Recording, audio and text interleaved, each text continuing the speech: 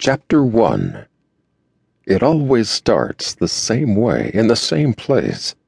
The upstairs hall in the old house in Jonesville. I'm walking toward the room at the end of the corridor where my sisters slept. The floor slopes upward, and the farther I walk, the steeper it gets. I can never remember why I have to get to that particular room. I just know that I do. And the last few feet of crawling over the threadbare carpet leave me terrified and exhausted. Grabbing the door jamb, I pull myself to my feet and stare apprehensively inside. The room appears as it did when we lived there.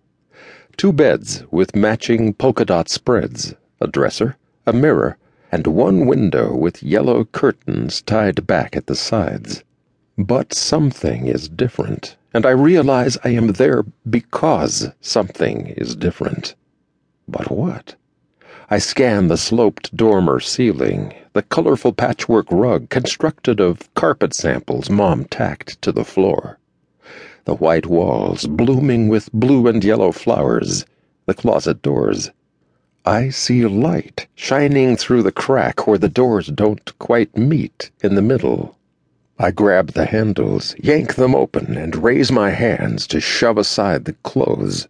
But it is empty. Not one skirt, blouse, or dress hangs from the horizontal rod. I push against the back of the closet. It swings open, revealing a room that shouldn't be there, can't possibly be there. But it is. I step through the opening. I can never remember the details of the space beyond the closet, except for a brown-cushioned chair shoved against a nondescript desk. Although there are no windows or visible means of illumination, I see a man standing with his back turned to me. His height and build and the tilt of his shoulders remind me of my father.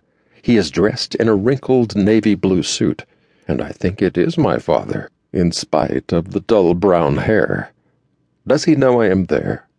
Or is he choosing to ignore me? I stand transfixed, unable to move or flee from the room that shouldn't exist, and the man who does. He turns. It is not my father. Raking sullen eyes over my trembling limbs, he asks, "What are you doing here?" "No. What are you doing here?" I respond with unexpected strength, garnered from the depths of my growing indignation. "This is my house."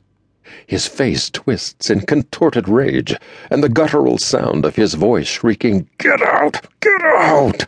is still rattling in my head when I open my eyes. I've had the same nightmare too many times throughout the years, more than I can count. Recently, I asked my brothers and sisters if they ever dream about the old house. Some tell me they do, of a room that wasn't there. That settles it. I'm turning this story over to my almost 12-year-old incorrigible self. Of course, a secret room was exactly what my brother and I searched for while we lived there. We didn't have to look for the ghost, though. He found us.